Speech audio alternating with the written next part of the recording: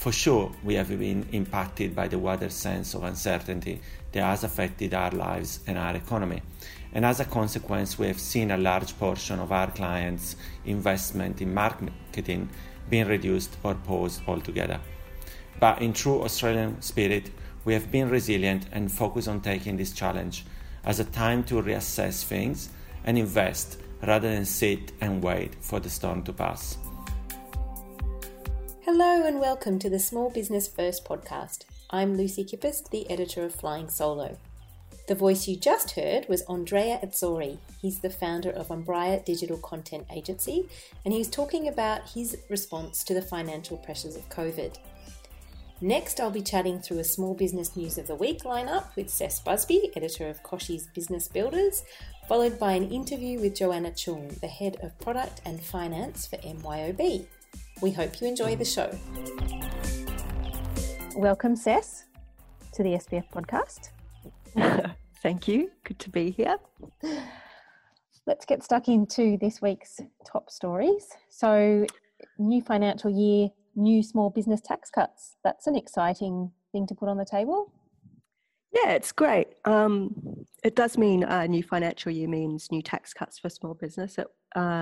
Way back in 2018, I think it was October maybe, Parliament passed a whole set of legislation for tax cuts for small business that were meant to roll out a bit later than what they are, but because of COVID, the government's brought those tax cuts forward early. So from July 1, those new cuts are locked in, and what they basically mean is if you're a incorporated small business with a trade of 50 million or less, then your tax will go from being 27.5% to 26%, which should actually save you quite a bit of money. And if you're not an incorporated business, then you'll also get the tax offset is increasing. It's changing from, I think, 8%, it's going to 13%, I think. So given how tough small business is doing it at the moment, everyone's really struggling. To be able to not have to pay so much tax is a blessing at this time of year, I'd say. So absolutely, yay for that happening. Yes, yay for that. A big tick for that this week. Speaking of things that are making you feel better, I really liked the story I was reading on the SMH about Accenture, where they're focusing on getting their employees to finish work at 5:30 on a Friday in the hope that it will help them manage stress. And a big part of that is also cutting back on meetings, which I think anyone who's spent any significant amount of time on Zoom in the last 4 months will probably appreciate as well. Yeah, it's a really nice story. I think Accenture's this massive company, 500,000 people, global, hundreds of offices.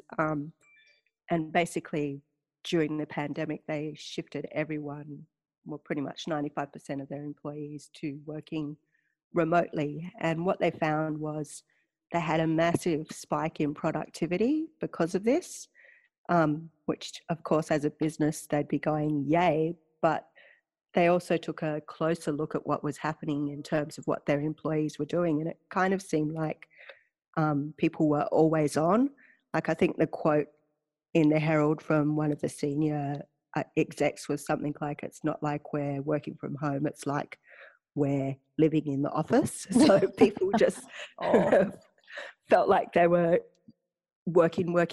So the company has decided they want to pull back on that. They want to address that before it becomes a mental health issue, and they want to stop people from burning out. So they are insisting that people clock off at 5:30. They're instigating summer Fridays. They're giving people access to mental health apps like Headspace, and they're also going, if you don't need to have meetings, like don't have them. Make meetings something that are a necessity. And I think it's a really great story, and something that as a small business owner you can look at and learn from as well, because small business owners are notorious for not looking after their own mental health and for working like drudges anyway. Absolutely. But even more so now. So really it's like saying pay closer attention to what you're doing, make sure that you're switching off and looking after your mental health. And I completely agree. And what I was thinking about was, you know, for so many of us who actually still work from home in our businesses, the fact that people in big companies found working at home more difficult to switch off. It's such an interesting point, because I know that, you know, our audience struggles with that themselves. So it's a reminder to everyone to cut back your meetings and finish work at 5:30 on a Friday. It's a good campaign to get behind.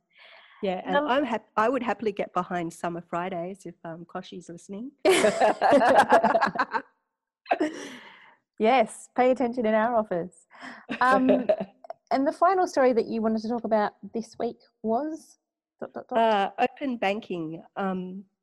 Probably a lot of people are like, open what? Like, it's been bandied around for a long time and people don't really get what it is about. But basically, from July 1, open banking has kicked in, and it's really expected to revolutionize finance, because what it does is give a lot of control of that data that the bank has on your financial history.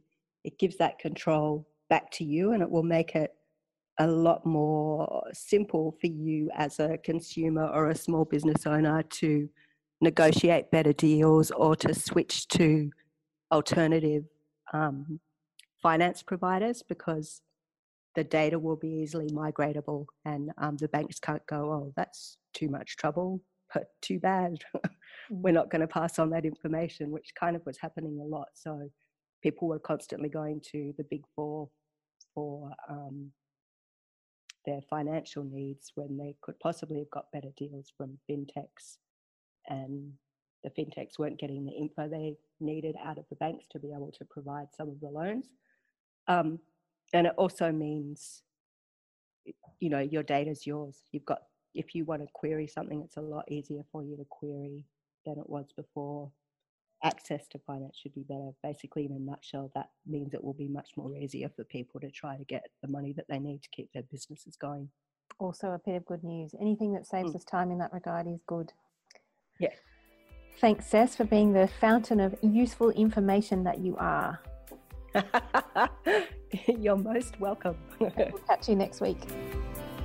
Surviving as a small business can be tough at the best of times, but thanks to COVID, our everyday life has become even more challenging. With so many of us slowly building our businesses back to life, how do we put our best financial foot forward? Joining us today to discuss exactly that is Joann Chung, the Head of Product and Finance at MYOB. Welcome to Small Business First, Jo. Thank you for having me. It's a pleasure. So your role at MYOB would have given you a really interesting perspective of small businesses over the last few months during COVID. What are some of your most interesting insights into what your customers were sharing with you about their experiences? Yeah, look, Lucy, the impact of COVID had such a significant impact on so many small businesses. For many of them, they kind of went from being a thriving and growing business one day to virtually having no revenue coming in the next as those lockdown restrictions are rolled out. There are three key insights that I can share with you just based on things that we heard from businesses about how they adapted to quickly survive. So the first one was really around keeping customers front of mind. So as unsettling as things were for many small businesses, number of these small businesses actually recognized how important it was to realize that the situation was equally unsettling for their customers as well. So the best businesses that we saw out there were actually those that kept their customers' best interests at heart. They remained a really human point of contact, and they communicated clearly and communicated often with their customers about what they could do, couldn't do, what the customer could get from them, when they could get it, etc. The second key insight was really around the creativity that came out from so many small businesses. So as the world kind of rapidly changed, we saw so many ways in which businesses got creative and how they continued to survive.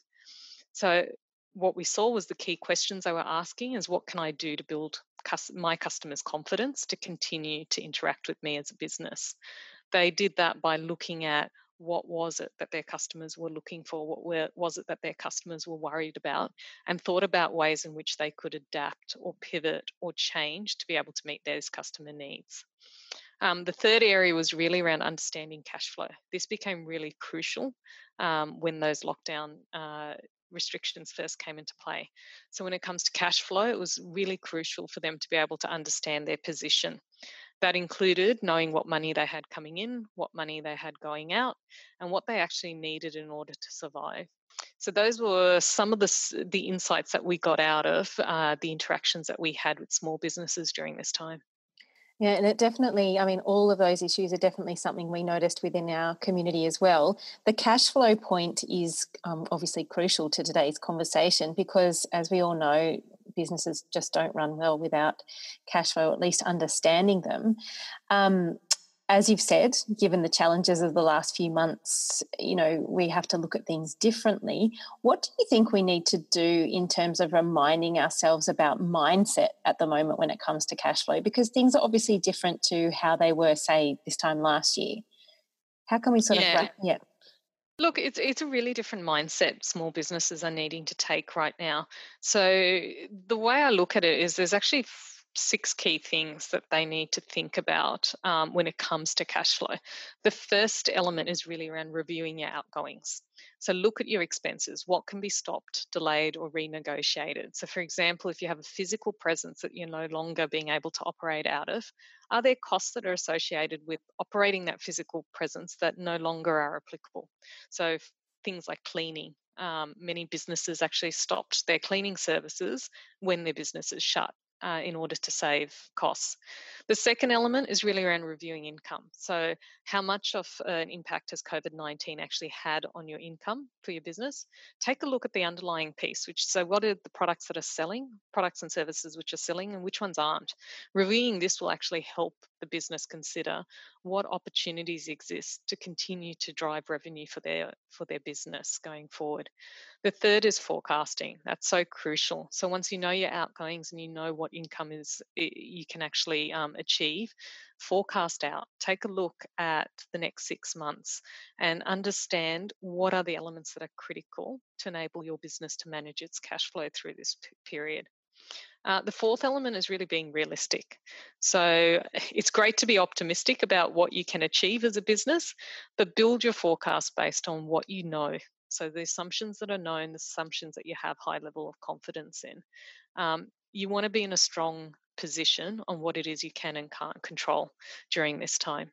The fifth element is really around getting paid faster. So this is a crucial element for businesses. So with the number of businesses and individuals who are all impacted through COVID-19, the questions businesses need to be asking themselves is, how can I make it easier for my customers to pay me under these current situation? So for example, if face-to-face is no longer feasible, are there other things they can be thinking about, such as a move to invoicing your customers and receiving payments in that way? Do you need to be able to convert cash payments into electronic payments? What are your options around doing that? And the sixth and last area that they should really be thinking about is, what are ways to extend your cash flow? So for example, is finance a consideration? Are you able to utilize lines of credit to extend your business cash flow? Are there other options such as invoice financing or being able to tap into government stimulus such as the SME loan guarantee programs to be able to boost cash flow through this period? So those are 6 areas that I think small businesses really need to think about when it comes to managing cash flow and thinking about the cash flow for their business. That's a great list of considerations. I just wanted to touch a bit more on the financial planning aspect, or as you called it, forecasting. We are speaking in the second week of July, and obviously it's new financial year. In the past, we may have projected for the next 12 months. Do you think it's appropriate at the moment to make a 12-month plan, or should we be looking at sort of just 6 months at this stage? Look, a forecast is only as good as the underlying assumptions that go into them. And in this rapidly changing environment, it's really hard to predict what might be happening 6 months out from today, let alone 12 months out. So for many small businesses, actually a 6-month plan will be a lot more useful than putting your time and effort into a 12-month plan. With that, however, and those shorter duration plans, does come the need to review them much more frequently. So what we've actually seen a lot of businesses moving towards is actually much shorter duration plans, but a much more frequent review cycle. So I actually sit on the governance board for a not-for-profit business at the moment. And through this period, we actually moved to 3-month forecasts when the COVID crisis actually hit. But we were reviewing that on a fortnightly basis. So getting together and taking a look at what were all the new stimulus pieces that are coming out for the government, how did it impact the business, what could be leveraged, what could not be leveraged, what did it mean for cash flow, etc. As we've gotten more confident, we've extended that out to a 6-month period. But I think 6 months is a really good length of time for small businesses at present. Good to know. And I mean, that sort of creative, if that's the right word to use, creative approach to the way that we used to do things. COVID's obviously challenged us to look at everything and change the way we've done everything. I wondered if that same approach could be used in terms of looking at ways we might need to cut business costs in a temporary sense as well. Are there any ways that we need to, any particular areas we need to be looking at that we might not have had to consider before in terms of cutting expenses? Yeah, look, I think the best thing for a small business to do is really look at breaking down their costs and going through line by line. Where do you incur costs? So, for example, what is fixed and what's a variable cost? Of those expenses that are fixed, what can you stop, delay, or renegotiate? Um, Examples that we're seeing small businesses really focus on are things like stopping the cleaning expenses, as I've said, stopping things like photocopy expenses. It's amazing the things that a small business could actually incur in terms of ongoing expenses that are no longer necessary during this period. Telephony support expenses is another one. If you're no longer running your call center, you're no longer running your staff, can you actually pause some of those expenses or change some of those expenses on the way through? It's really important to take a proactive approach to cost management and to actually reach out to your suppliers. During this time, we're seeing so many organizations are prepared to offer support to their customers and actually be open to discussing terms. So it's really important to explore those avenues and set your business up for success going through this period. And what do you think are some of the questions we should be asking ourselves then in terms of our income and product sales? Is there a similar mindset we can adopt there? Yeah, look, as I said earlier, it's important for businesses to really take a look at how they make their income, how they earn their revenue. So, how much has COVID-19 really impacted their revenue? Looking at those underlying products and services that a business offers and working out which ones are selling and which ones aren't is going to be critical. So that kind of leads to the whole thing around what opportunities exist to allow you to be able to continue generating income. So there's been so many examples we've seen of small businesses across Australia who are adapting to the times. So for example, high-end restaurants who can no longer have diners in their location, they're moving towards takeaway dining experiences as opposed to just takeaway.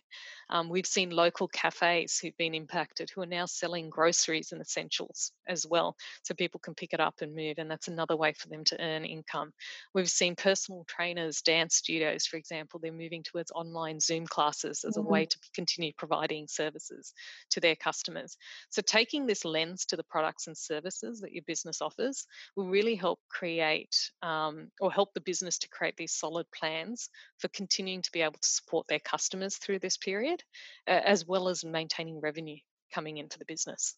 And Jo, the last question I wanted to ask you was, there'd been some research recently through the ABS that showed 70% of small businesses have been impacted economically by COVID, and that this impact has had a negative